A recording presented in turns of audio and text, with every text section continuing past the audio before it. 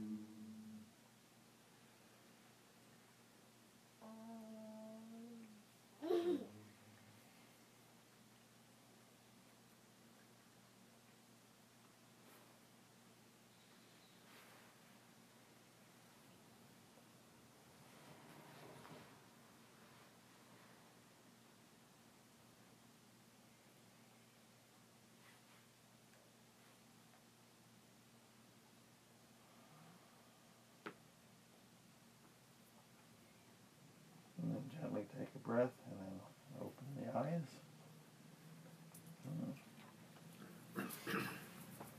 I can't see your face with your hat on. I got really sweaty this morning. That's so tough. On the court. Okay, there's a shadow. Well, I'm really happy to see everybody and the new faces. And I'm happy to see you. You've come by again. You're in Oakland. I'm in Berkeley. You're in Berkeley. So come by and have tea. Thank you for having me again.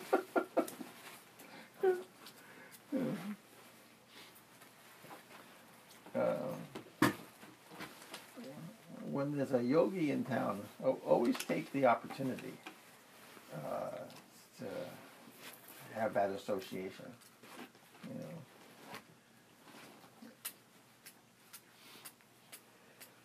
But like everything, you should do appropriate study so that you can vet.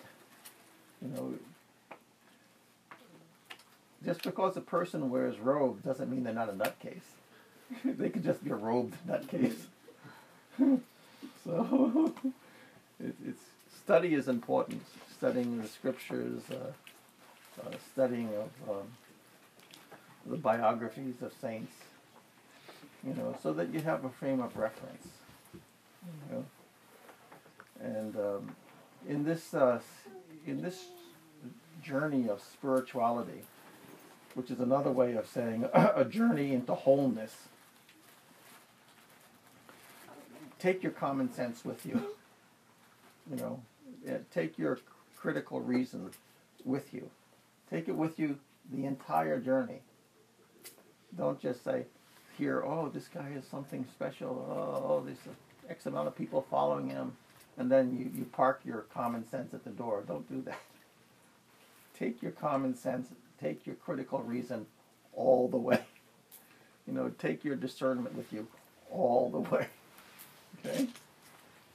You know, even in spirituality, you have people just selling a bill of goods. You know, so you have to learn to use everything. Learn to use your physical strengths and talents, your emotional strengths and talents, and your mental strength and talent. This journey of spirituality is like climbing Mount Everest. You need all of your tools, you know, all of your strength, all of your abilities. You have to take with you. And you never enter into debate with the teacher. You enter into conversation and kind of trying to critically dissect things to say, how does this work? You know, that's what I've done from the very, very beginning when I was a boy. You know, I was around some significant yogis, and they were doing all kinds of extraordinary things. And I never said it was, this is not possible, that's not possible. I always said, how is that possible? you know? You know, I didn't say no or yes. I just said how. So that's sort of what you have to do. You know, there's all types of sciences. You know, everybody in the room has talents that I don't have. I have some talents that you don't have. So you just say, okay, whatever they're doing, I have no idea how they're doing it. And then ask, how do you do that? You know, some of you are engineers, some of you are architects, some of you are lawyers. I don't know that stuff. You know, some of you are builders, some of you are artists. You know, you've got all kinds of talents. I just ask how. How do you do that? You know. So the same thing with yoga. You just say, how do you do that? You know, how do you meditate? How do you pray? You know, what is this mantra thing? And the big question is, what is this God thing? What is that all about? You know, that's like one of those mind-blowing, amorphous questions. Like, what is this God thing? These are important questions, and these are lifelong questions. These are questions that I've been asking since I was literally a kid. And the thing is, in life, learn to ask really, really, really big questions. You know, almost inscrutable questions. Because then your life becomes a real adventure. It becomes a real journey. It takes you to all kinds of wonderful places. You know, anybody can ask minutia. Anybody can do that. Ask something big that makes your mind explode. You know, that takes you on a real journey. You know, you've got roughly 100 years to live, and then out of that 100 years, how many of them are healthy? You know, so you always remember that the clock is ticking. You know, and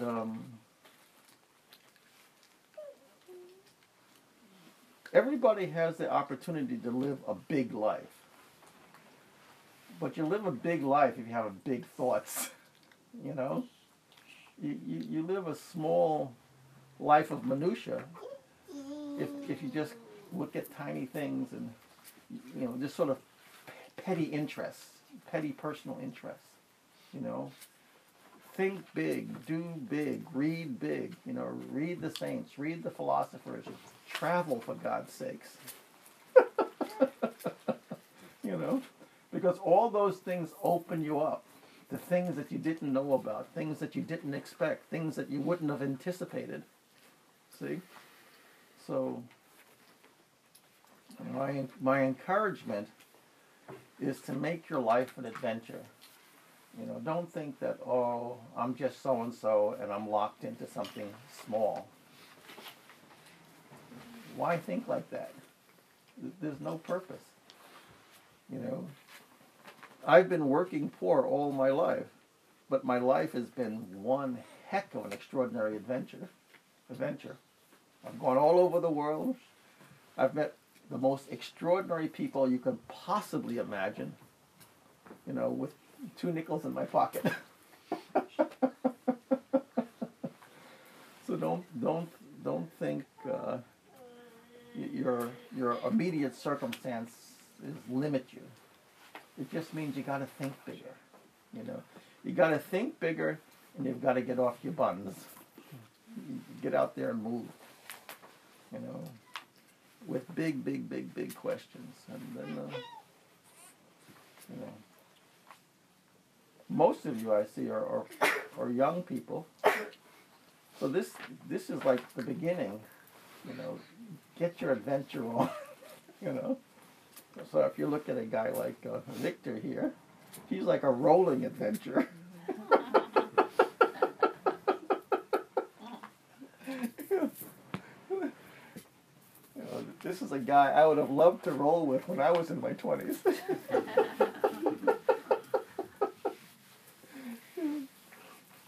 But, so anyway, I want to just take those opportunities.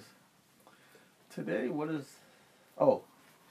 meditation we're talking about today. What is the technical topic?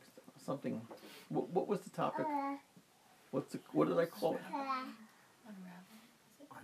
Meditation, the science of unbinding. Ah, meditation, the science of unbinding. That gives me the science of unbinding.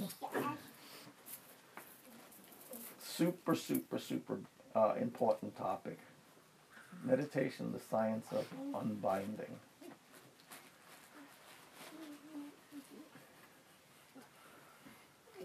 We as human beings are in a funny situation. We're in sort of a planetary hospital, and none of us realize we have a fever. Because this guy next to you has a fever, that lady next to you has a fever, everybody's sick, so you think that's the norm. This person's freaking out, that person's yelling, this person's fearful. We're suffused, it's all around us, and we think it's normal. The yogis, the Dharma teachers are like doctors. You know, they sort of get dropped into the middle of an epidemic, and they're trying to disperse some medicines to cool you out and to give you some clear vision. Because if you're an inmate in a hospital and everybody around you is sick, you think that's normal. You know, so the yogis come, the Dharma teachers come with a whole batch of medication to give you a shot at getting out of the hospital. You know, basically, and the teachers teach because you don't know that you're a functional nutcase. You know, you're functioning, you're doing your job, you're hugging your wife, you're going to work, you're going to school, but you're partly totally out of your minds, and you don't realize it. I mean, if you read the newspapers, you can't say there's sanity going on. It's not possible. You know, we're hunting down poor animals and slaughtering them for useless money. We're throwing rocks at each other. You know, that can't possibly be sane. We're hurting each other for what?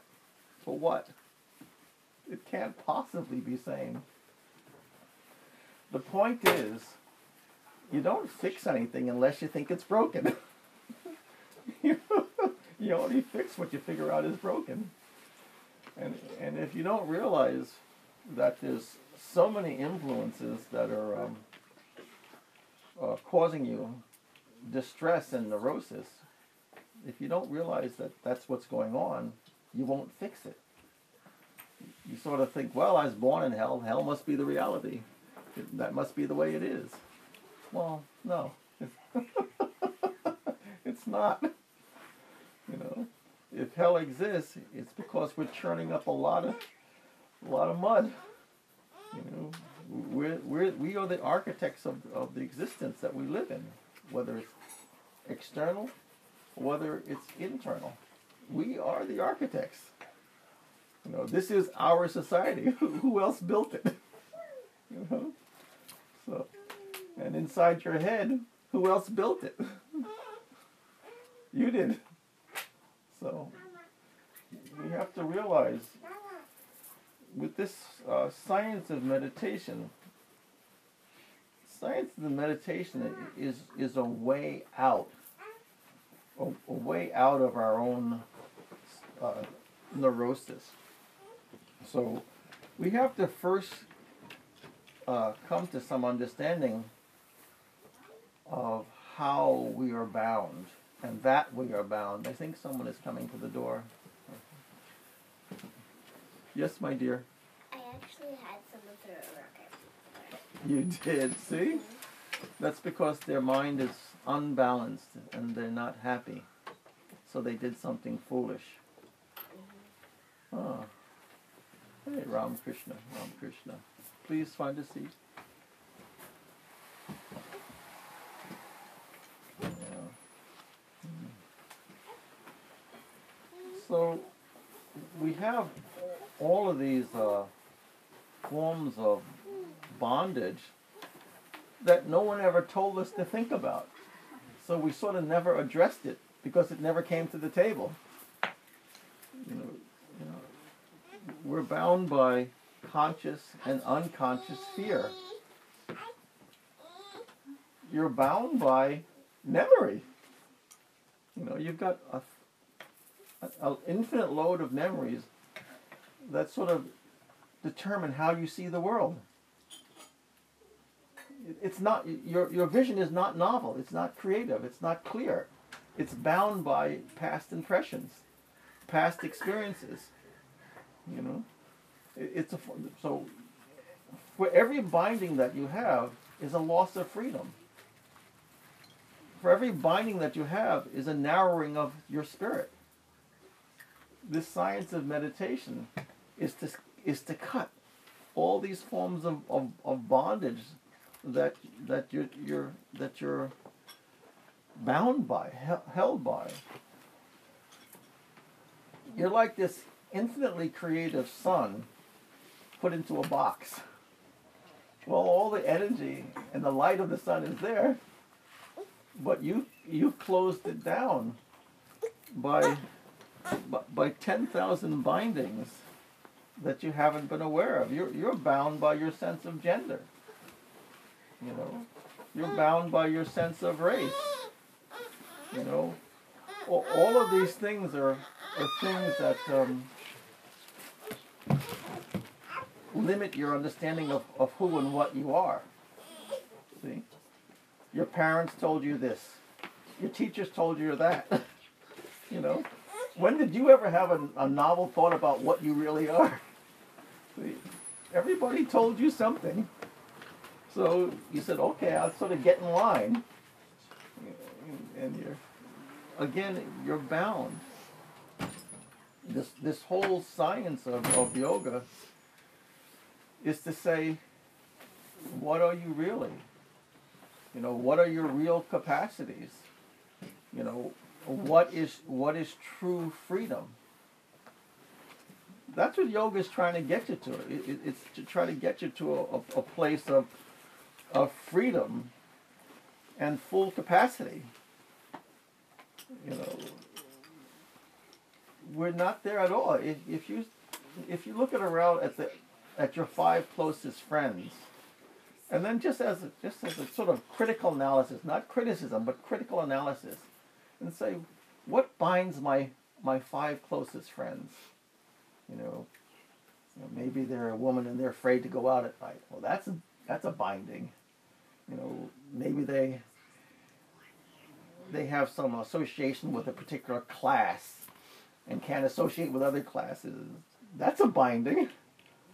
You know, or their particular race or their particular nationality.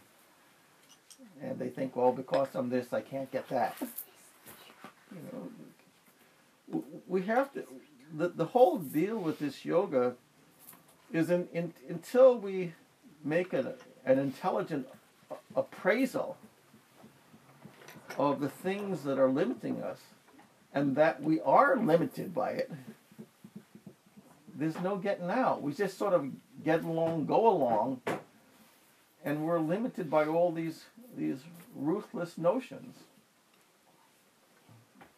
You know, if you go with somebody like Victor over here, he's really adventurous, which is one of the reasons I like him.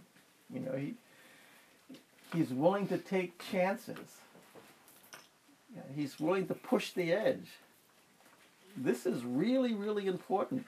There is no such thing as a timid yogi. A lot of times yogis are sitting very peaceful, all this kind of stuff. That's sort of the stereotype. But inside, they have a heart of a lion. They're willing to test and to challenge every conventional notion that's been put upon them. Oh, you're a woman, so you have to behave this way. Oh, you're this race, so you have this capacity. Oh, you're this social economic condition, so you only have that particular capacity. You know? In the yoga process, we challenge everything. We take a critical analysis. We look very deeply at all the phenomena that arises in our hearts, in our minds, and say, maybe yes, maybe no. Let me see. Let me check. You know, you check everything. You look at everything. You accept nothing as absolutely so. You get this idea of prove it. If it's so, prove it. That's the kind of spirit you have to really to move forward and to have success. If you want to be a conventional person, which is personal, fine. Forget about yoga. Go play tennis. Go bowl. You know, do that until you get some fire in your belly. You know, yoga, in truth, is for the exceptional. You know, who really wants to be really, really free? Most people don't. Most people sort of go along, get along. That is not the yogic path. The yogic path is, I want to know for myself for sure. What is this God thing? Is there a God? You want to know for sure. Are there angels? Are there gods? You know, are there different lokas, meaning realms of existence? I want to know for myself, and I want to know for sure. You know, in our lexicon, there's no such thing as maybe. I want to know. I want to know for sure.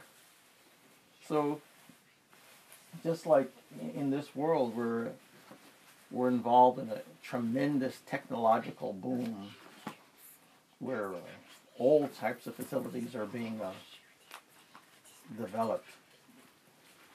The same thing has happened in the East in an interpersonal way, where there's all these different types of internal methodologies, internal abilities,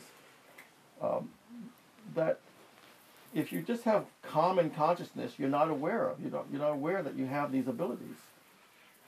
But if you learn these sacred sciences of mantra, prayer, of meditation, of profound contemplation, then you realize, holy mackerel, I've got this treasure chest of abilities. I had no idea. I sort of heard about them, but I had no idea that they were hidden inside of me. You know, that I could do that. You know, no one told you that all of this stuff is in you, that if you just do a little bit of digging, a little bit of intelligent digging, you can manifest, that you can bring forth. You know, many, many, many latent talents exist within you. But you have to have the courage and the will to go forth and look, and to be really, really intelligent in your search. That's why I say, you know, the reading of scriptures are really important, and the study of the lives of saints are really important, because the scriptures are virtually blueprints of reality, and the lives of the saints are the adventurers who are taking those blueprints and saying, is this so? If it's so, prove it. So their whole life becomes this experimental process to see what works, what doesn't work. And they land up in every circumstance of life and applying these different theorems. And you get to see how it worked out for them. You know? There's a plethora of internal sciences. Just like you have many, many external sciences, there's many, many internal sciences. And the yogis are just people who have put their lives into figuring out and implementing these sciences.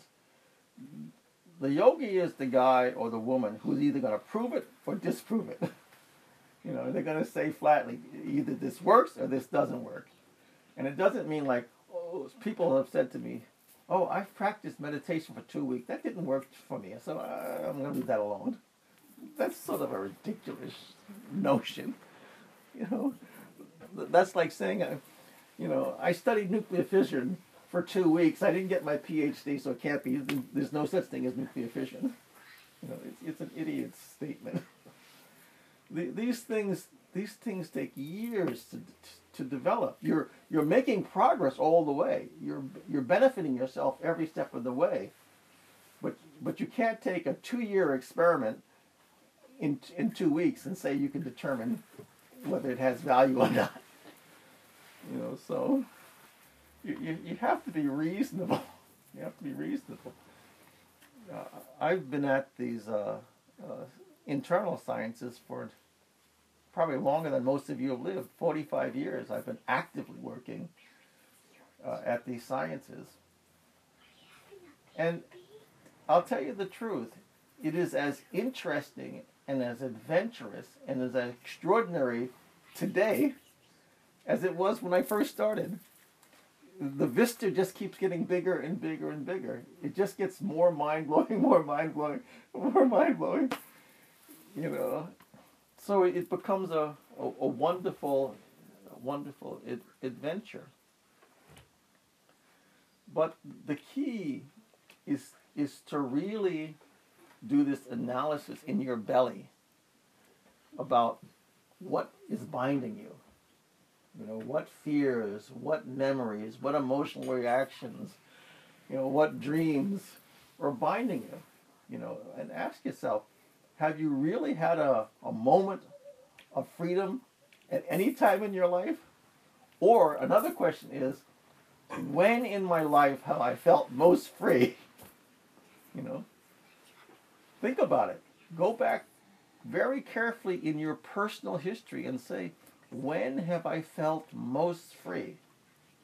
That's the place you got to start. That's really, really important.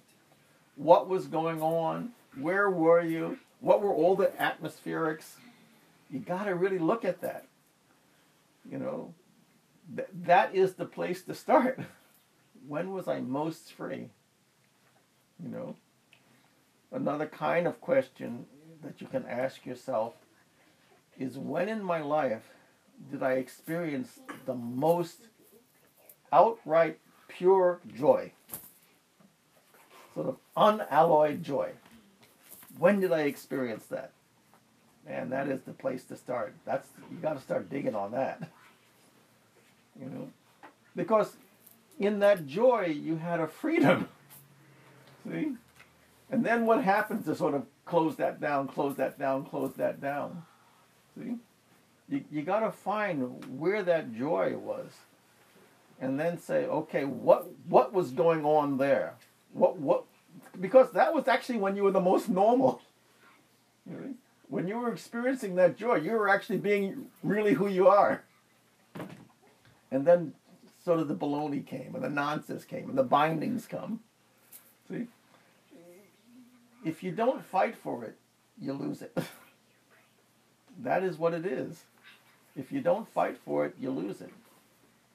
That's why I say you have to acquire this kind of courageous heart to fight for your joy, to fight for your freedom. Otherwise, so-and-so told you this, and so-and-so said this, and then you start to become closed down, and then who are you really? You become a compilation of other people's interpretation of you. Is that a way to live? You're a woman, so you have to be so-and-so. You're a man, so you have to be so-and-so. You're black or white or green, and you have to be so-and-so. For God's sakes, break free from that stuff. For God's sakes, open up. Live your life. Not what someone interpreted you're supposed to be. Live your life. But you have to be this science of meditation allows you to come to a point where you're cutting all the boundaries, all the bindings, and then you get to live this unbelievably novel, creative, truly self-determined life. But it's based on what your capacities are, not what all these kinds of psychic limitations that you and other people have put upon you. See? You live a truly creative, interpersonally creative life. You know, this is why you must study these sciences of meditation. There's very conventional views like, oh, that fellow is sitting still. It must be very boring. You know, people think silence is boring, stillness is boring. That's just a highly uninformed point of view. You know, you have to realize all of the creativity in you came from inside. It didn't come from outside. All of the music in the world, all the art in the world, all the theater in the world, all the dance in the world, all the poetry in the world came from inside. So if a yogi is sitting there looking inside, there's a heck of a lot going on. You know, all the literature of the world came from inside. It didn't come from outside. It came from inside. So when the yogi sits, it's not boring. The source of all of that creativity, all of that art came from inside, and the yogi is looking for the source. He or she is looking to bathe in that creative element. See? So you have to realize that this science of meditation is wondrously interesting. You know, all the arts came from inside. So what you doing looking outside? It's not there. It's here. So the yogi takes the vision. We're taught to be external. We listen outside. We see outside. We taste outside. We feel outside. That's the aftermarket stuff. The product development happened inside. All the creativity happened here. So the yogi says, let me take a look for myself. And first, you experience your own personal noise, you know, and then you experience your complexes. See, that's just sort of the rubbish bin that you've tripped over. It's there. We've all got a big rubbish bin. But then you get past all of just the stuff, and you keep looking. And then all of the various veins and sources and currents of the creativity start to become self-evident. You didn't know about them because nobody told you to look. Nobody told you to be quiet and take a look. You know, where did the poetry come from? Where did the music come from? Where did the art come from? See? When you're sitting, you get an opportunity to release your bindings and find out that you're this ultimately creative being, you know, that there's this wondrous expanse, and that the dimensions don't only happen out here, multiple dimensions out here, but the multiple dimensions happen here.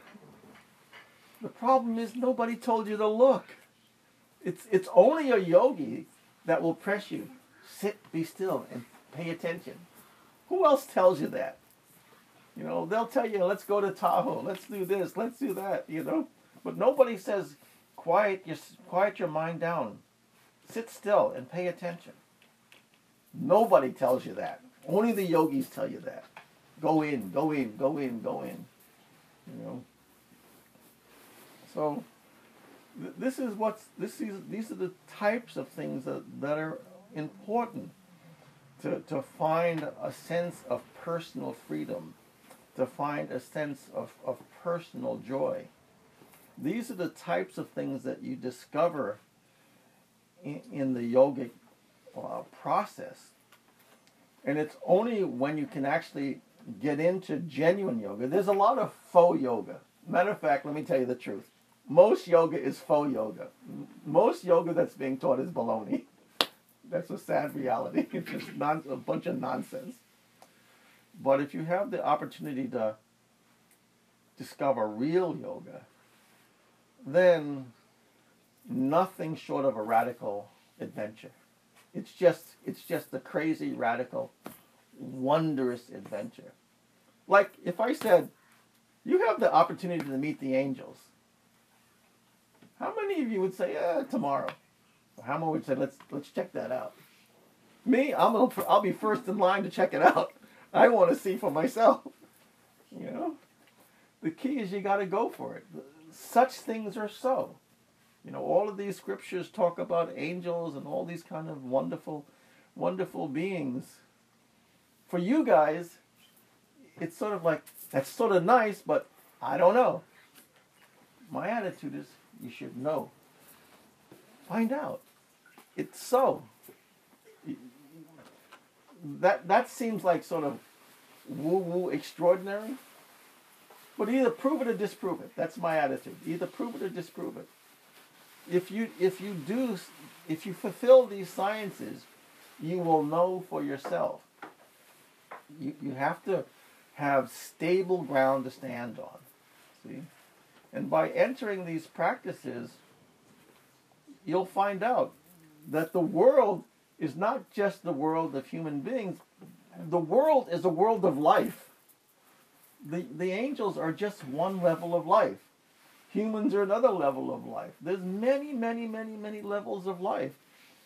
You know, we think that, oh, we're it. What a joke. Look at the expansive existence. And we think we're the only intelligence that exists?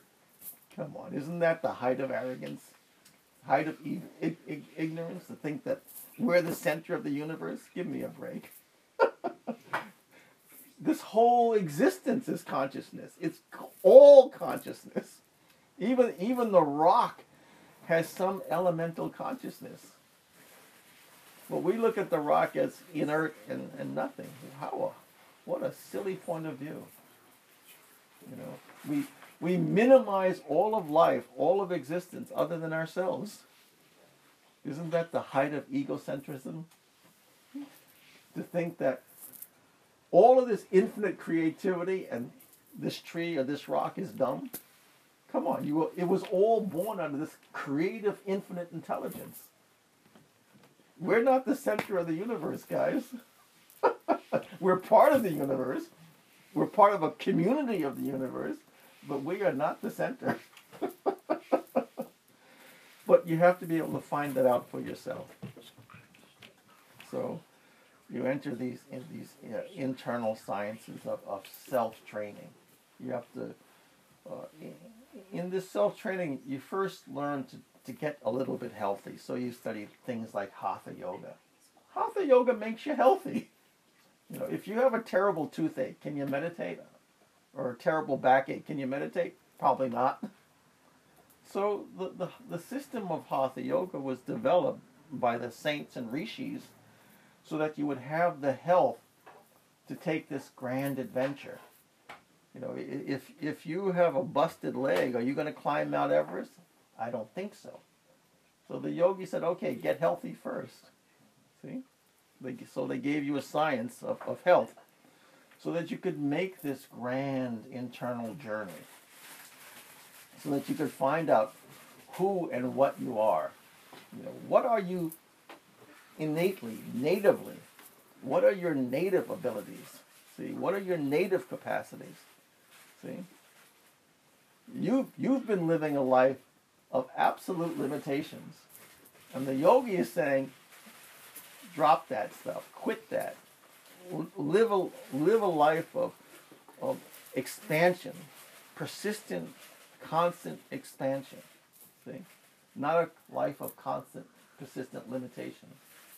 You know, I'm a housewife, I have 2 kids, this is all I can do. Give me a break. You know, you've just minimized yourself. You know, you can write music, you can create poetry, you know, you can be the best mother on the planet. You know, not just, oh, I'm so hum. Forget that.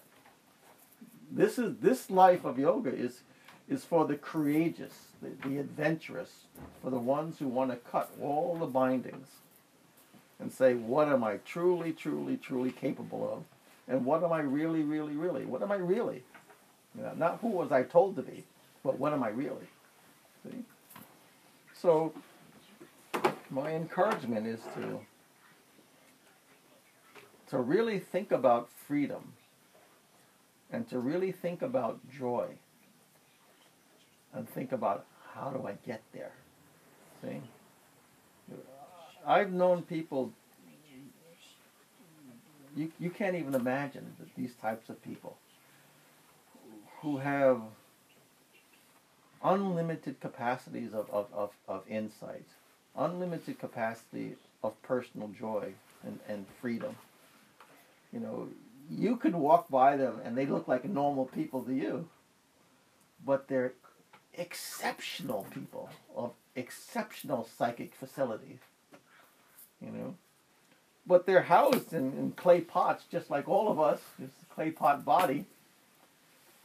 But it's like, you know, when you walk down the street, you know, we don't know how much poetry is in a person's mind or how much music is in a person's mind. They just look like Joe Person. Or how much science is in a person's mind and they're doing wondrous things. We can't see that. So there's many extraordinary souls that have wondrous capacities inside of them, but you don't know, you don't see it. That's why I say, if you find a yogi in your community, get next to them, a real yogi, get next to them for God's sakes. It rubs off.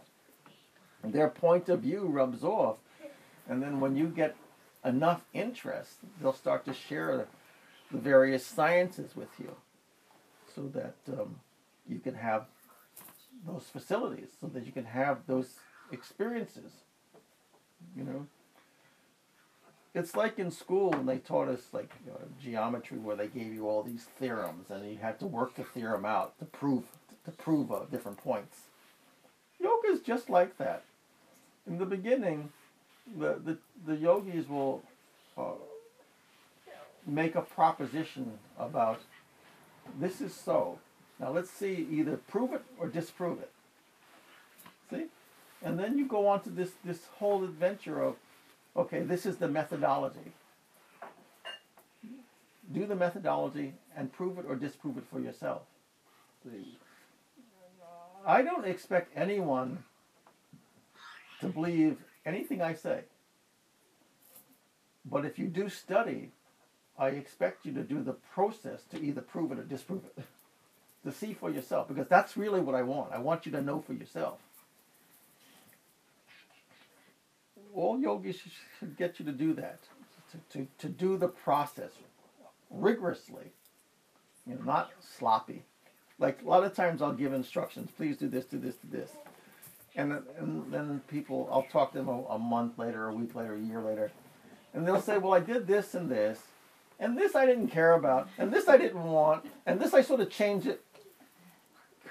Come on, this is a science. You know, if I say take 2 liters of this and 3 liters of that, and you say, well, I took a handful of this and some of that, and the other one I didn't like, so I put it aside. Come on.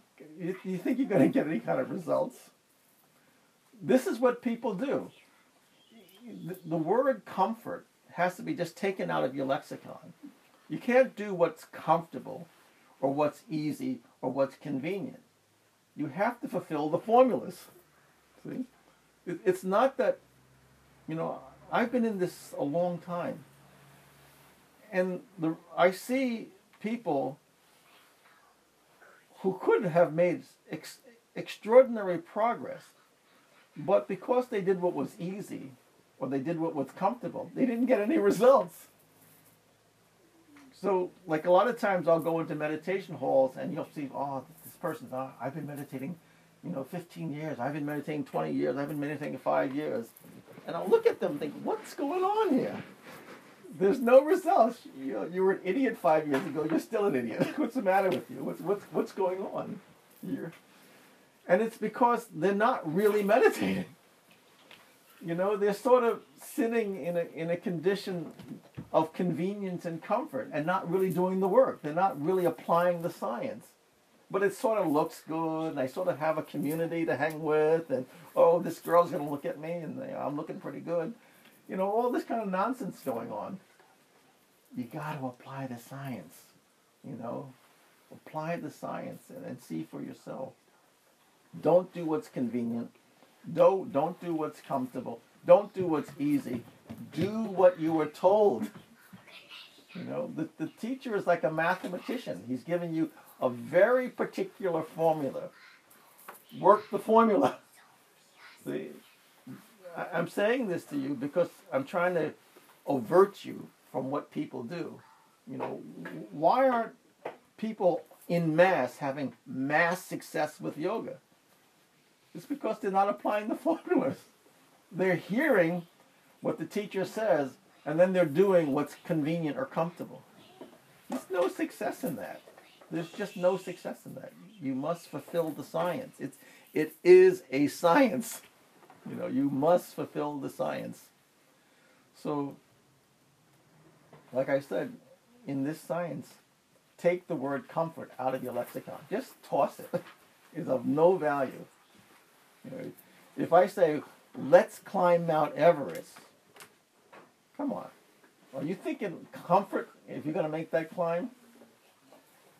Come on. If you're thinking comfort, you're not going to make the journey. You know, there's a lot of personal self-sacrifice to climb Mount Everest. You know, there's a certain amount of grandeur and joy, and there's a certain amount of real discomfort. And you just have to accept the package. That's the yoga process. You just accept the package and you go for it. In terms of like human capacity, my master, Sadhguru Sant Keshavada, you haven't yet met souls like this, but they're there. He had full knowledge of the past. He had full knowledge of the present moment. And he had full knowledge of your future. Can you imagine meeting such a soul? That he could tell you anything you did at any point in your life in the past. Anything you did. Like, let's say you're 7 years old and you had your birthday party. He could sit down and say, oh yes, your 7th birthday party was really wonderful. And then he'll tell you who was at the party. And he'll tell you what your mother cooked. And he'll tell you the conversations you had. And not vague. Line by line, word by word. What you were thinking, what you were doing, what you were dressed in, where you were. Having no knowledge of that, he could just sit for a moment. I mean, literally just a few moments like this. And when he opened his eyes, he knew exactly everything about your entire history. Or what you were doing your first year of college, when you first went into the college dorm, and who was in there, and what their names were, and what you talked about, and what your dreams were. Verbatim. That'll get your attention when you're around a soul who could do that. You know, and then he could say, well, Hari Charan, you know, on May 5th, I want you to do this and this and this. You know, and I don't want you to leave the house. And then May 5th comes around and your buddies swing by and they're saying, we gotta go, man. There's this great party. And when you think, well, gee, May 5th, Guruji told me to stay home. I just work on these prayers. And so you'd say, guys, I can't go. Boom, massive car accident happens with those guys. You know? The Guru looked ahead and said, no, that day I want you to stay home. Don't go anywhere. I want you just to say these prayers. My master was like that. It's hard for you to see it, or maybe even hard for you to believe it. But either I'm telling you 100% the truth, or you can consider me 100% a nutcase. But I've lived with souls like this, that have these capacities. You know, or one time I was with some yogis many years ago, and one got very badly burned. And I'm running around looking for the keys because saying, we got to go to the hospital. This is like really bad. And then he stopped and he laughed. He sort of chuckled. And then he closed his eyes. And I was standing maybe 3 feet away. and he had his shirt off, and he closed his eyes, and I'd say within 60 seconds I watched every burn on his back disappear. It just disappeared. Can you imagine that? We're talking like third-degree burns. You know, he chuckled, and then he closed his eyes, and I watched all the burns simply disappear. Just melt, gone. Maybe 60 seconds max. I've known many, many, many people like this. You know, these capacities are there. This is part of the human facility. You just have to accept these are possibilities. The question is how'd they do it? That was always my question. You know, how'd you do that? You know, definitely possible.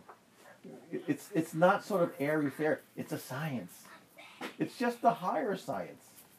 You know, to the caveman, a plane flying was a miracle. It's not a miracle, it's a science, how that plane got into the air. So my friend, you know, healing himself, it's a science.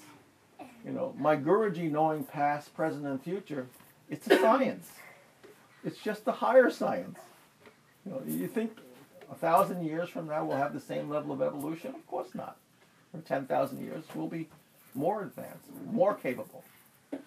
So the yogis are just the fellows who are just further along in the arc of possibility.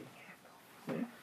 In the arc of your evolution, in the arc of true possibility, they're just further along on the arc.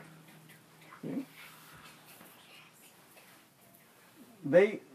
How'd they get there? They made a choice. They chose to see, how does evolution work? You know, how do you slow down evolution? How do you pause evolution? How do you speed evolution up? They simply made the decision to find out. That knowledge is there. It's hidden in all the scriptures. It's there. You know, the yogis are sort of the depository of that knowledge, and they simply parcel it out to those who are fit. So, you know, you have to get this fire in your belly. I want to know. I want to know. I want to know. I don't think I was the brightest bulb on the tree at all. But what I did have, I had a fierce desire to know. I want to know for myself. That was literally a fierce desire, not a, you know, light desire. Fierce desire to know. You know, is there a God? You know, what is that God thing? What is that going on? You know, are there miracles? And if there are miracles, how does it happen? And is a miracle really a miracle or just an advanced science? See, it looks like a miracle. That's a conventional way of saying it, but really, it's just an advanced science. See, what are we capable of? What am I really? See. So, again, it's all about cutting every type of binding that you have. Saying, can I come to a place of true freedom, of true personal joy? See? And what do I have to do to get there? That is the science of yoga. That is the science that you find out through prayer, through mantra, and through meditation. Do you have any ideas or questions or things I'm talking about? I want to be more conversational here. Yes, Raj. So, when you're talking about questions like you discussed, how do you find your joy, that kind of question, that kind of is the conscious mind. How do you then permeate it into the unconscious and throughout any holdings in your body, etc., of energy? How does that work? Well, at first, you really have to do a real dissection of when you actually experience some level of joy in your own personal life. So everything starts with the obvious and then moves to the subtle. See? So you really have to look at that. You know, it could be really subtle things. Like, I remember many years ago, I guess I was in my early 20s, college days. And I remember I was in upstate New York, and I was visiting a campus up there. I don't remember the school. But I remember I was on this hilltop, and it was one of these absolutely perfect summer days. I mean, it was a perfectly blue sky. You know, the air was as fresh as you could imagine. And I had this unimaginable sense of freedom. Just a sort of an unalloyed joy. Everything was perfect in the world. You have to find those places and times where you have to be able to call those memories up emotionally. And to be able to hold on to those emotions. And so that you know that experience is so. So if it was so in that moment, how did you lose it? See? We sort of lost it, sort of got washed downhill somewhere. But you have to be able to first remember that, because in remembering that joy, that was a glimpse of your original face. See, right now we're sort of a composite of complexes. But in that joy, there was a moment of the original you. And then the yogi says, okay, learn to, in that joy, there was a type of personal balance, of an equilibrium, sort of an unmolested beingness in that joy. Now, when you learn to sit for meditation, you learn to allow all of the bindings in life to arise so that you can recognize it. And then in that condition, you learn to simply release it, just to let it be. Because all these things that are binding us, we ourselves are holding on to. We held on to this way of thinking about ourselves, or this way of feeling about ourselves, or this ideas of my race, my nationality, my height, my weight, all these things we sort of absorbed and held on to. In meditation, you have to learn to let go. Just to be aware of these events and these phenomena and these conditions. We learn to be incredibly present, incredibly aware, but incredibly non-grasping. See? Just to let everything go. And as we can release and still be present, so I let go of all these feelings, I let go of all these thoughts, I'm still here. See, we think, oh, maybe I'll disappear. No, I'm still here. And then, what is the nature of me now when I've released all of these concepts, when I've released all of these feelings, when I've released all of these notions, when I've released all of these definitions? What is my nature now? See? That's a long, long journey. But it's the journey into your own personal freedom. See? As you can release those things, those native joys and native creative potentialities are self-arising. See? Like when I was up on that hill in upstate New York, I couldn't have consciously constructed the joy I felt at that time. It was a self-arising joy. It was a joy of just absolute creative freedom. You know, the world was still the world, but I felt like, I don't know how to describe. I just felt this infinite felicity. You know, no matter what I looked at, it was all good. You know, it was all in balance. You know, the air was perfectly fresh. The sky was perfectly blue. The grass smelled wonderful. Oh, I remember the college now. I was at New Paltz College. It just came to my mind. That was the name of the college. It was a small 4-year school. It specialized in education, and a lot of people who were trying to become school teachers were going there and stuff. But it's a beautiful campus. You know, there's apple orchards and waterfalls and green fields. And I remember standing on top of that hill, and in those moments, the world was right. It was absolutely, the world was right. And there was just this felicity and a sense of complete joy. I could not have constructed that. It was just self-arising. See, so that type of felicity is in us. It's in us.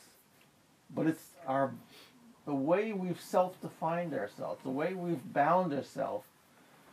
We just got all wrapped up,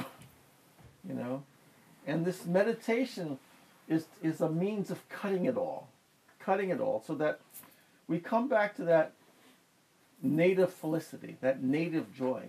It's there. But how much fear do we carry around with us? How much sorrow do we carry around with us? How much apprehension do we carry around with us?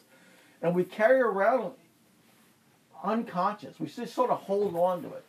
We just got this sack of stuff that we're sort of used to carrying it, so we keep carrying it. But it's not helping us. It's just weighing us down.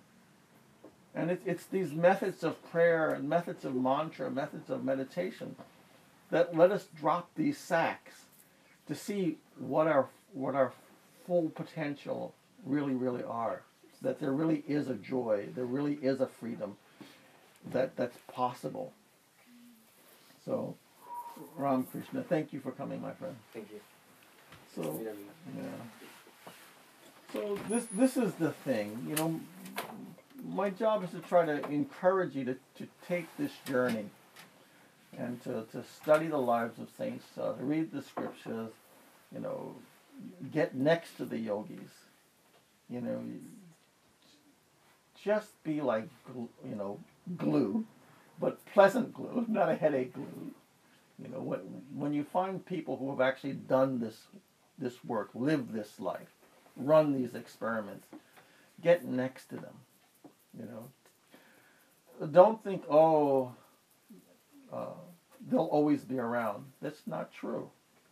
Or, I'll always have this opportunity. That's definitely not true.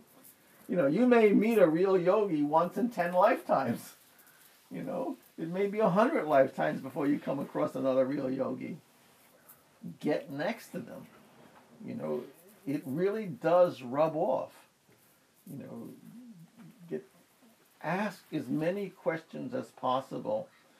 Be ruthlessly honest. And ruthlessly do what they tell you to do. Don't do what's easy. Don't do what's comfortable. Do what they tell you to do. See?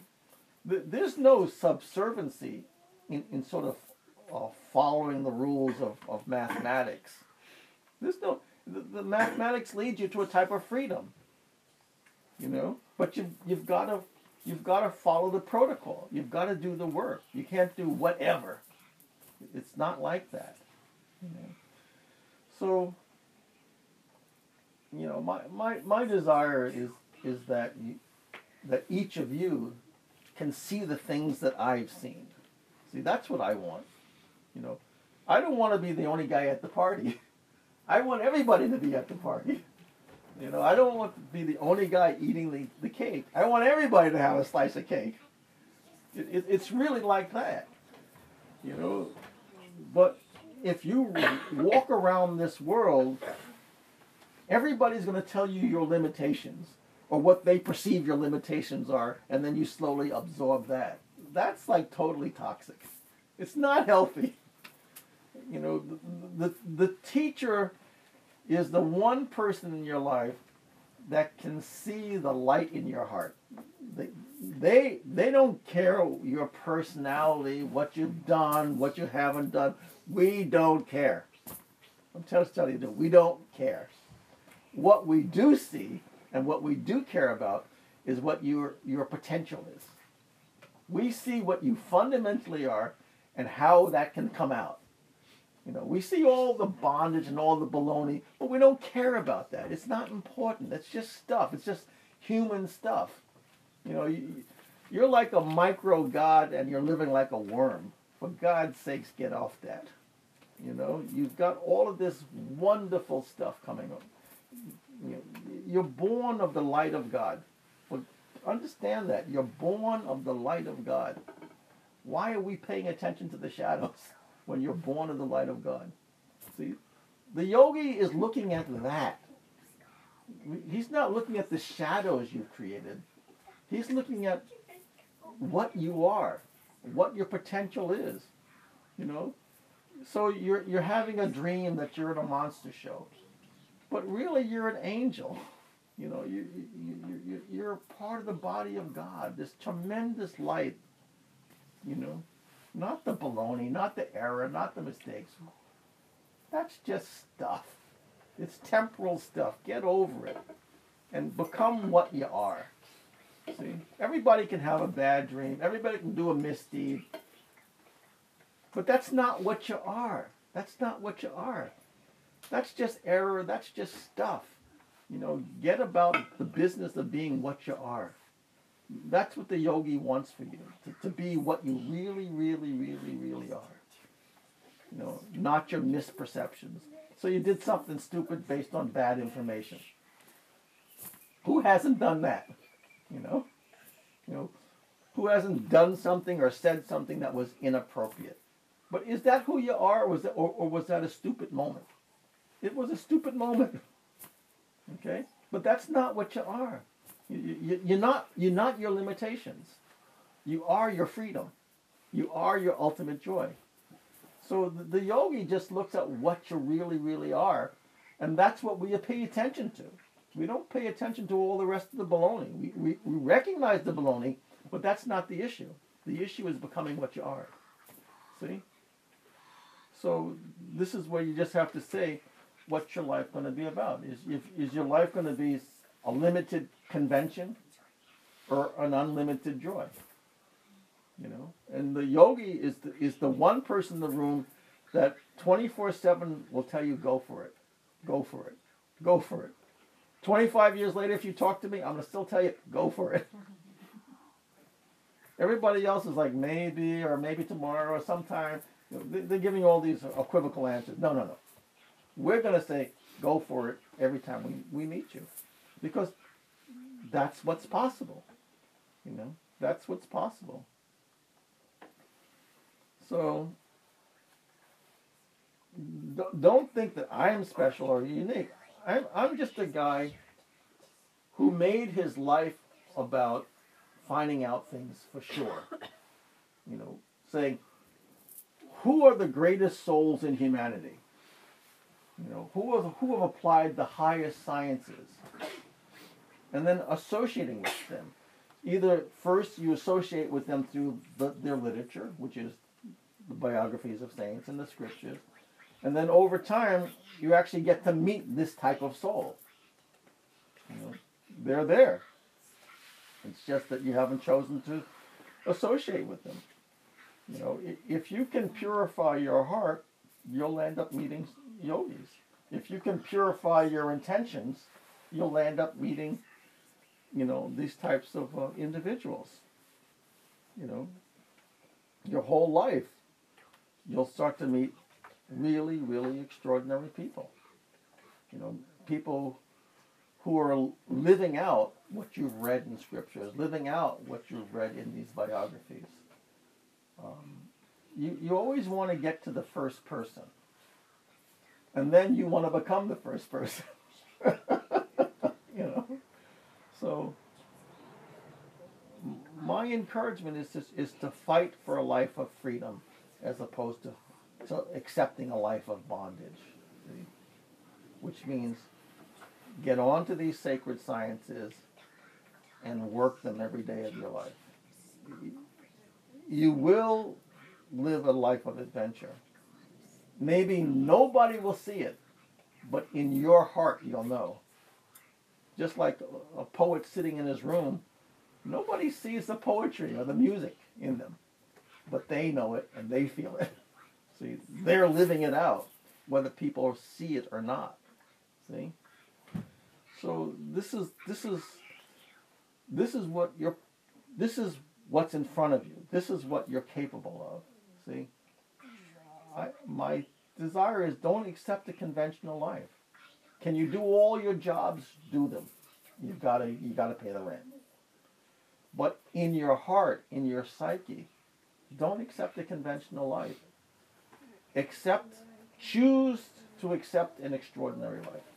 See, choose to understand what prayer is, what mantra is, what meditation. These things don't come easy. Just like this whole thing of prayer. I thought about prayer for like 20, 25 years, thinking, what the heck is that? I knew it was important because all these great saints are doing it.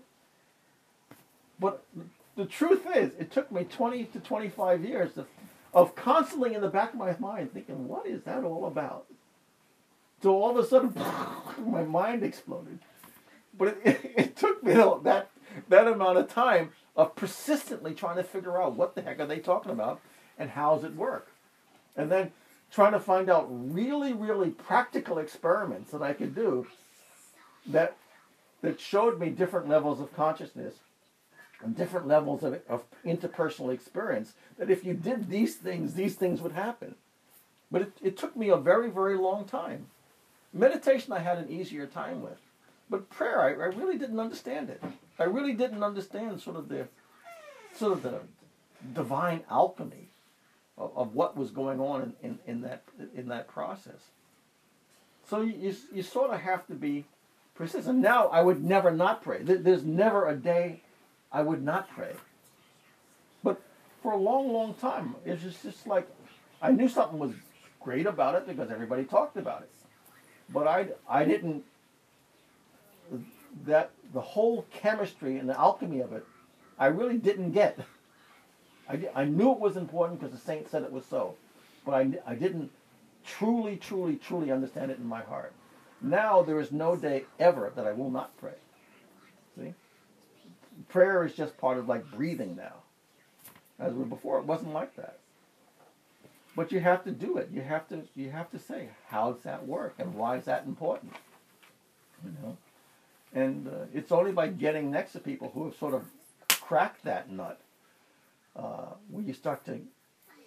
They say, okay, do this experiment, and work that out, and watch and take notes, and then you start to get it for yourself. And then once you get it, you'll never put it down. That is really true. Once you really get it, you'll never put it down. You'll realize, holy mackerel, this is fantastic. So that's the kind of thing I want for all of you. Other questions, Miss? You must have some questions. You know, is this like a yellow crackpot up here, or what do you think? No. Don't worry, I've been called everything. Don't worry about it. I'm not that concerned. But you have to probe, think, you know, challenge, you know, how's this work? You know? Don't be limited, for God's sakes. You know? How can I come to freedom? You know, what's my next step? So, is there any questions? Yes, Jen. Yeah. Thank you for your talk. What was your breakthrough in cracking that nut of understanding prayer? What is it that tipped the balance after 22 years? I have honestly no idea. But I can say that I'm just ruthlessly persistent. The thing is, I knew there was something to it because all the masters say that, you know, whether you're talking about St. Francis or Jesus or, you know, Tukaram, I mean, all these great, great, great masters are all talking about prayer. So I know those souls are my better. So I just take it as a matter of faith that they know a heck of a lot more than I do. They have much deeper vision, so I knew there was something to it. I just didn't know what. I didn't know how they saw or what they saw. I didn't understand the mechanics of it and the multiple levels that it functions on. But I would just say I just had a ruthless persistence in trying to understand. You know? Were you going through the motions of praying during those 20 years? No, I was just thinking about it a lot. I would read about what all the different saints had said. And even my Guruji has this little tiny book of prayers. And I would look at that book and I'd read it, and then a few months later I'd reread it, and then a few months later I'd thinking, what is he talking about? I mean, I honestly, thoroughly did not understand what the heck he was talking about and why he was saying these types of prayers. But all of a sudden, I think there's just a point where you just keep trying and just keep sort of mulling over it, where you just sort of cross a threshold, and then you do sort of a lot of experiments. Like, I'm a very practical person, where I'll try to say, how can I set up an experiment to see if this stuff is really real or so, and I did a lot of that, you know, and then and actually I would refine my experiments just like a regular scientist, where I say, okay, that was sort of rough. Let me tweak this. It's like tuning up an engine, you know, and where you constantly tweak it until it's just timed right and all the cylinders are hitting just perfectly. Can you give an example of like one of the first prayers and then a refinement of it? This is a pretty extensive. It's hard to say unless I had many hours, because there are so many experiments that I've done over the years, and many of the experiments I'd have to explain to you a very careful methodology, which will take a long time. So at this time I can't. But if I actually ever gave a class in this, I would have to explain the very precise methodology. But it's not an easy process, and you have to have a profound mental rigor, you know? And you have to have unlimited persistence, you know. But but it's a can-do thing. It's definitely can-do, you know. But someone has to sit down and talk to you about this detail, and then you have to get off your duff and do this detail. You know, you have to work the process really, you know. But over time, we can have these discussions. I'm more than happy to have these discussions. But these are truly sacred sciences, you know, so that they have infinite complexity and also infinite simplicity. Once you get through the complexity, you understand how simple it is. But you have to work through all the details to realize, oh my God, is that it? Okay, I can work that. See? Well, there's a lot of people who pray from the time they're young, I right? know. And is that prayer different from the kind of prayer you're talking about? Because they're not going through this rigorous process. Is it a continuum, or? You can say it's a continuum, but most of our prayer is like parrot prayer. Mm-hmm. The parrot is just saying the stuff, but doesn't really get the science of it or the alchemy of it. You know, most of our prayer is sort of just hopefulness. But there is so much wonder in the science of prayer. There's so much true glory, and it becomes this epiphany after epiphany after epiphany,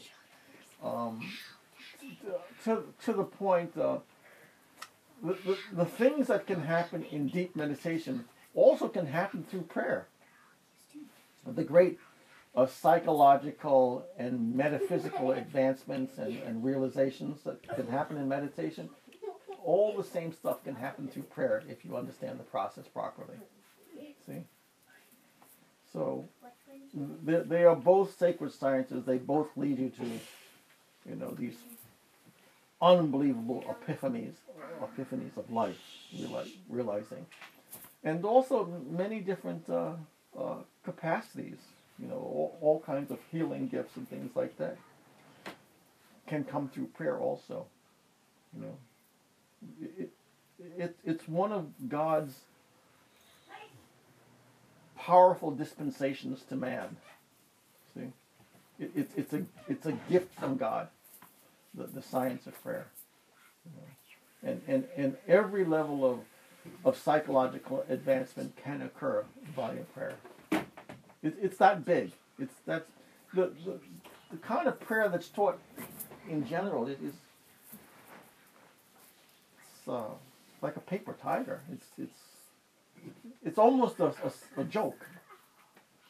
It's like nuclear science prayer. It's that powerful. But what people talk about and what people apply, it's good, but very, very elementary. Very, very elementary. See? Jesus could feed the masses via prayer. See? So much can be done. In this infinite potentiality in prayer. You know, infinite potentiality is there. It's that powerful. But how many people can really talk to you about the science of it, how you do it, and to teach you the different practices within prayer to do, and the different mental disciplines to do within it? Only the yogis know that. See? The priests don't know that. The priests are just as ignorant as the average person. They're just talking parrots. Yoga is more than that. Yoga is saying, how does this work? You know, it's making it, all the potentiality come alive. Not just, you know, some vacuous talk about, you know, some stuff. And, you know, you have yogis means accomplishment. You must accomplish these things, not just talk about them. See? That's the difference between a yogi and a priest. A yogi is about accomplishment, not just saying, okay, this is the philosophy, this is what I heard, this is what I was told, blah, blah, blah, blah, blah, and telling the masses that. No. We're not about that. We want to know for sure how it's done. That's the demarcation of a real yogi. They want to know how it's done, and they go about the science of accomplishing it. See? It's no longer conjecture for us. It's a we can do thing. So get next to them, study. You know, that's how we do it. That's how we do it. And don't say, okay, I'm going to do a week or a month or a year. No. It's not like that. This is a lifestyle. This is a lifestyle of exploration, of revelation. Yes. When are you going to teach the class about prayer? Look, I'm available, man.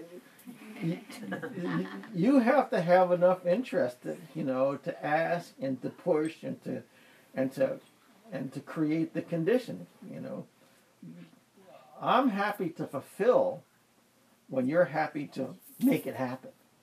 See, that's how it works. To get the people together, to get the motivation up, then I'm happy to stand up. But I'm not interested in people who are like, oh, so casual. No. This is not casual. This is not playtime. This is a real science. It takes that work. So when people have enough fire in their belly, I'm more than willing to stand up. Matter of fact, I'll run to help. But when people are casual and so, I'll wait till you get enough fire in your belly, because that's what it takes to accomplish. It takes fire in your belly. Like I said, I thought about it for 20, 25 years. I mean, really thinking about it. It was always one of those things in the back of my head. I'm thinking, how does that work? See?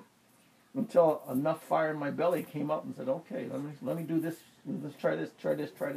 Read what this one said. Read what that one said. And then push.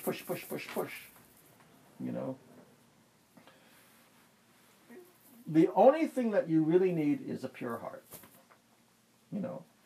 If you have that pure heart, which means like, I really, really want to know honestly, then Hari is really, really, really interested in you. But if you're just like monkeying around and this is playtime, Hari's not, it's like Good luck with that. I have no interest in you at all.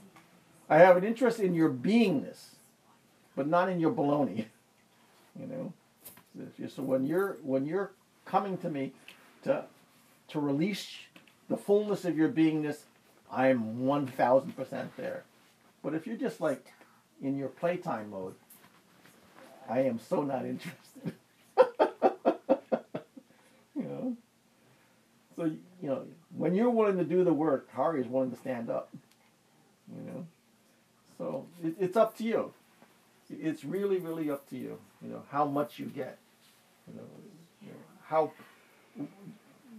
If you say, I want to know what purity of heart means, you know, then start studying the saints, because the saints have tremendous purity of heart. Most of you are just have knowledge of the Western saints. Start looking into the Eastern saints also. You know, this is a planetary deal. You know, get out of your comfort zone. And see the lives these great saints have lived, and why they've lived them, and the struggles they've gone through, and whether they evaluated those struggles as useful. See, you've got to read the saints, man. You'll learn a lot. You'll learn a lot, not only about them, but about yourself, of what your potential is. See, so. You got to do the work, you know. If, like I said, take the word comfort out of your lexicon. Just take it out of your dictionary, and just say whatever it takes. Like when I think of climbing Mount Everest, I don't think about comfort. I think about what does it take. It is that simple. What's it take to get to the top? You know, comfort is I don't think about. You know? Any other questions, ideas? There's so many new people here. I don't know how this sounds to you. You know?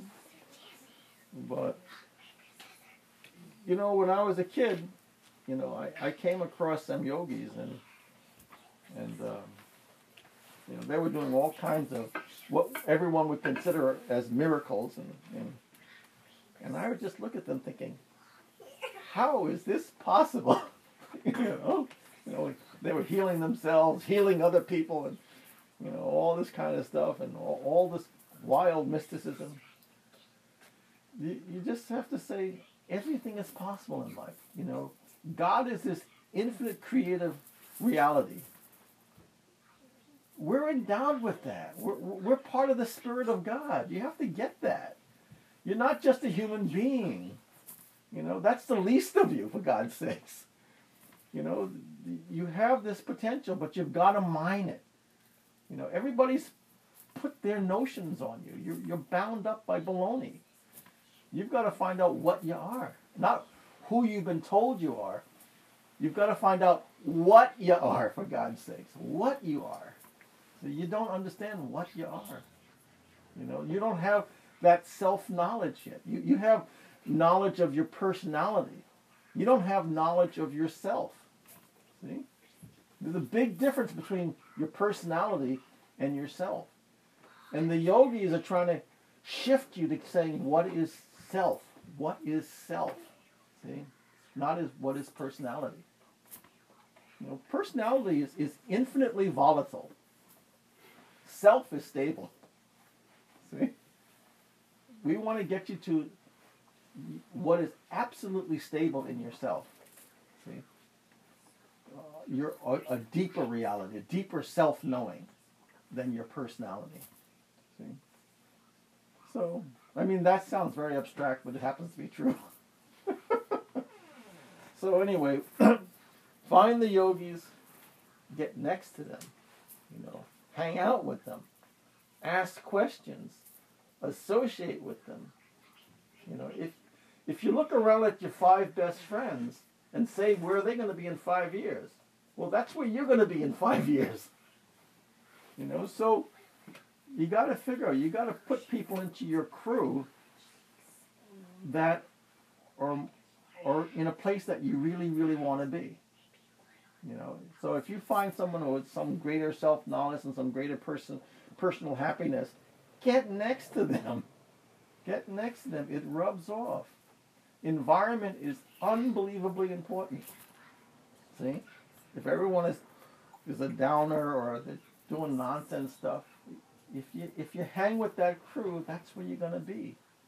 You know, so you've got to be willing to cut out on your own. You know, you got to leave the herd. You know, and say, what is the greatest possibility? And then get next to those people. You know, it doesn't mean you got to throw everybody out of your world, but you got to, at the very least, you got to expand your world.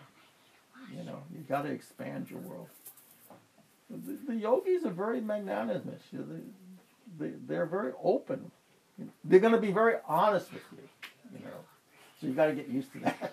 Sometimes that's not so comfortable, but it's the honesty is sort of the price of admission. You know, because as long as you're lying to yourself, you're not going anywhere. You know, when you get really, really real with yourself, that's about expansion. And the yogis are all about expansion. Expansion into the truth, not into your comfort or into your personal delusion, but into truth. See? So that's what it's about, my friends. Any questions? You have any questions?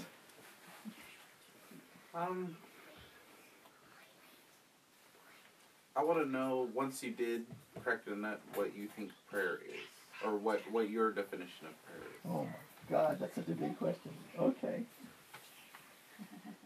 Because I mean, I from my understanding and from everything that I've gathered from being around people that have been into prayer their whole entire lives, you know, it seems like what you said. It's a very cookie cutter thing. It's a very automatic thing to. Once you get it, you'll never leave it alone. You know, prayer leads you into the experience of absolute sanctity, where it's a real. Just like if you got thrown into the ocean, you're completely wet. It's a completely visceral experience. Prayer becomes like that. It becomes a completely visceral experience. It becomes an experience of knowing that you're in the presence of God. Not thinking about God, but knowing that as you start your prayer, that the presence of God becomes a living reality. It's not intellectual. It's a living reality that suffuses you. You become completely surrounded and impregnated by it. And then in that process of prayer, you realize that everything is possible. It's not possible in your time scale. Everything is possible as per the will and way of God. See? So there's this living, intimate relationship with God that becomes completely immediate and completely present. It's not like, oh, I'm praying and it's sort of over there. So it's becoming in that state, becoming in contact. Yeah, it's a living contact with God, you know, and it's a living, a sense of living infinite potentiality that you're sort of in. You're sort of in this living potentiality, and that you, as a being, become a vessel of prayer. You know, which means you become a vessel of the will of God.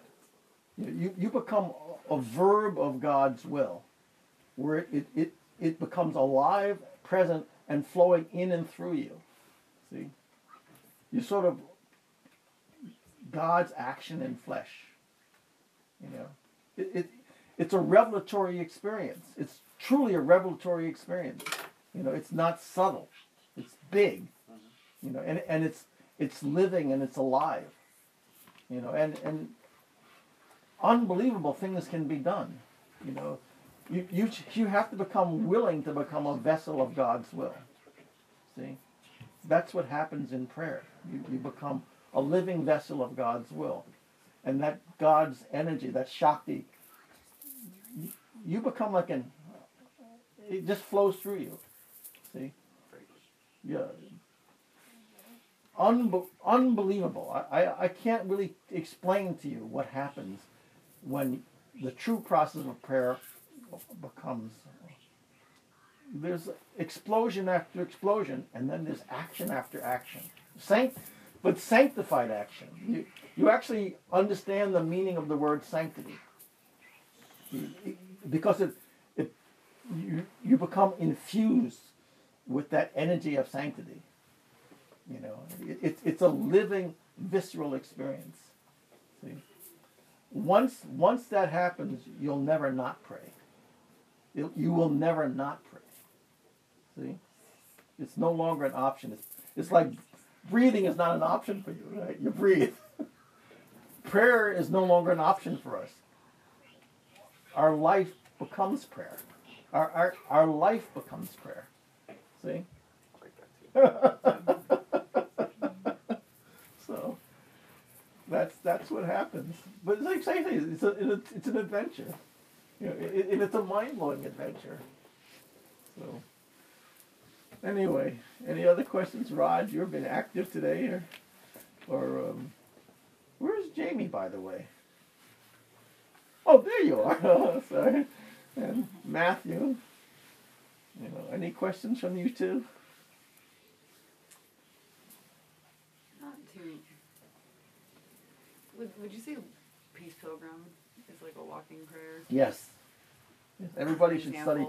Yeah, everybody should study Peace Pilgrim. Have you understood? Have you seen her? No.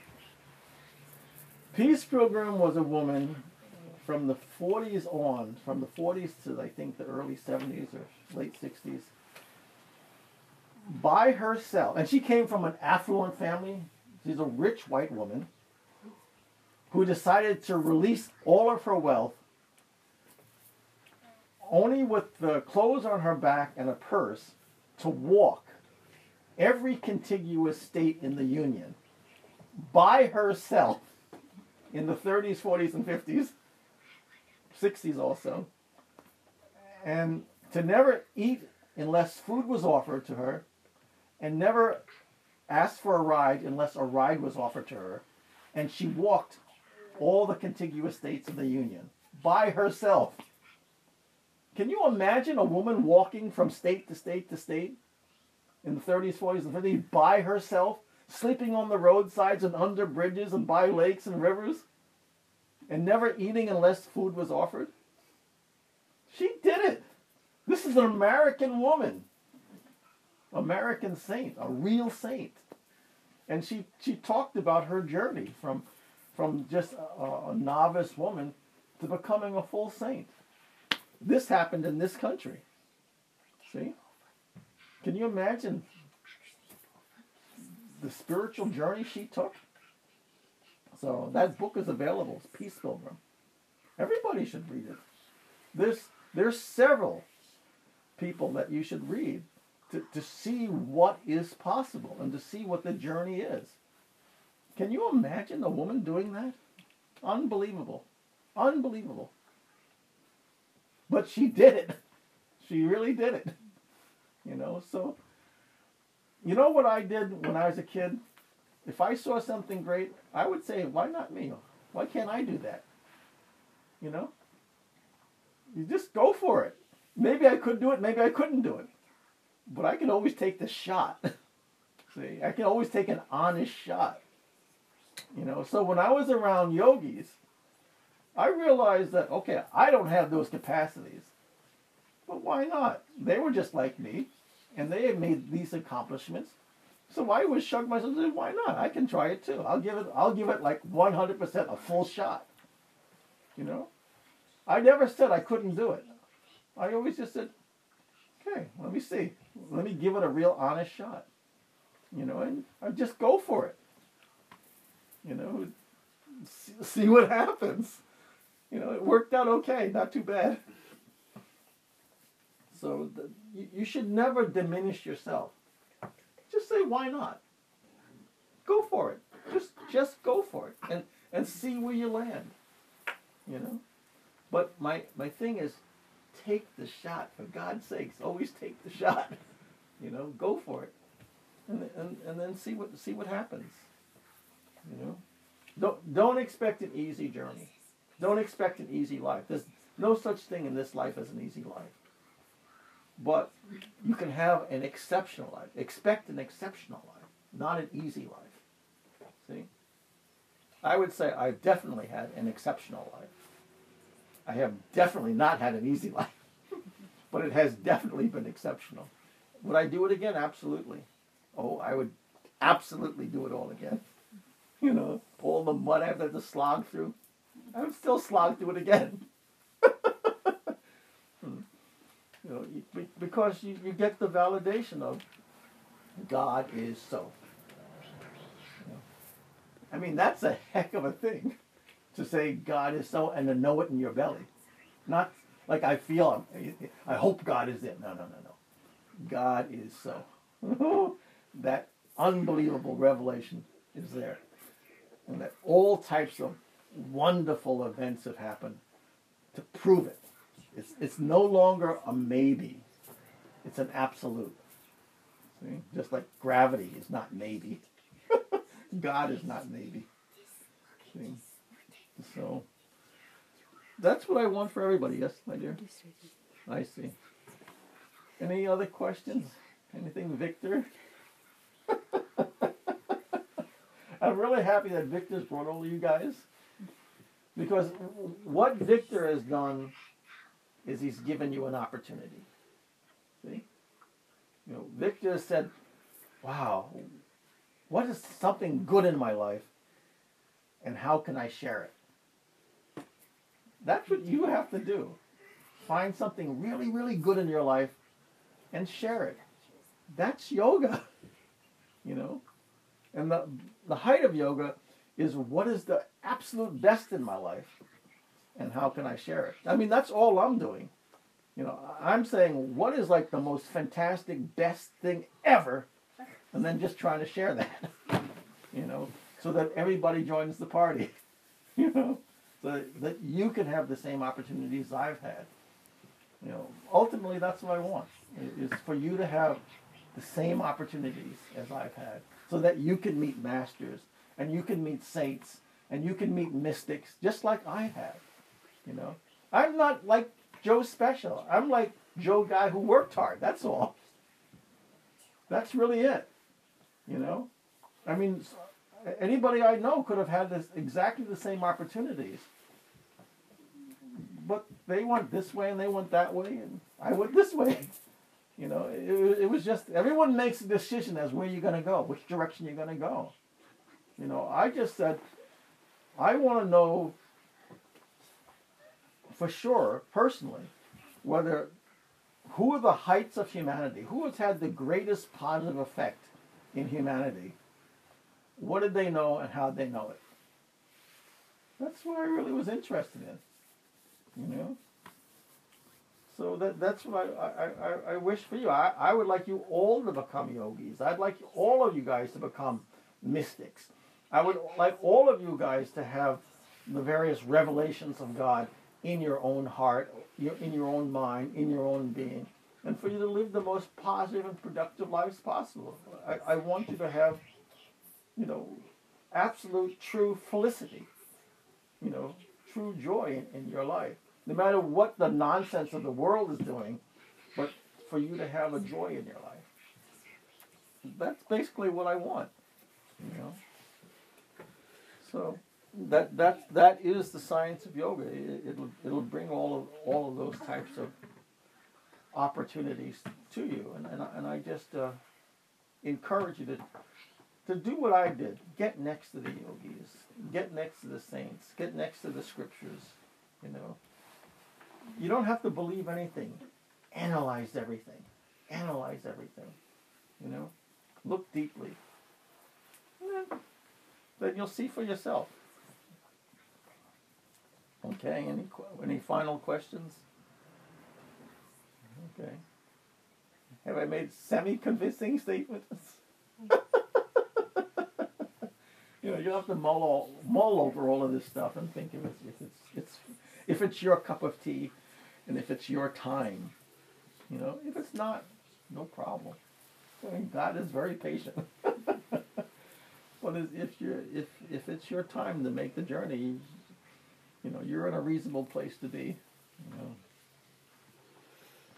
So we'll sit up straight and we'll chant Om. They say Om will take you home. You know, Om is part of your deep spiritual disposition. You're not aware of that yet, but that's what it is. It's part of your own psychic revelation.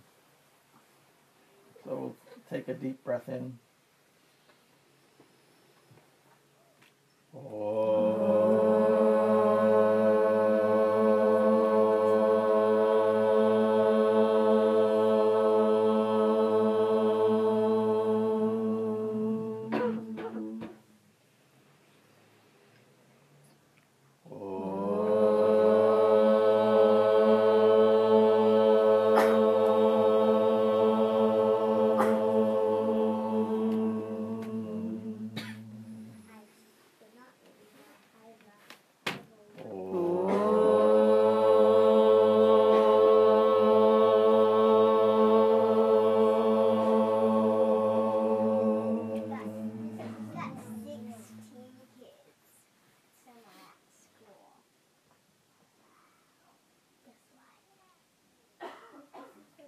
How old are you? This is for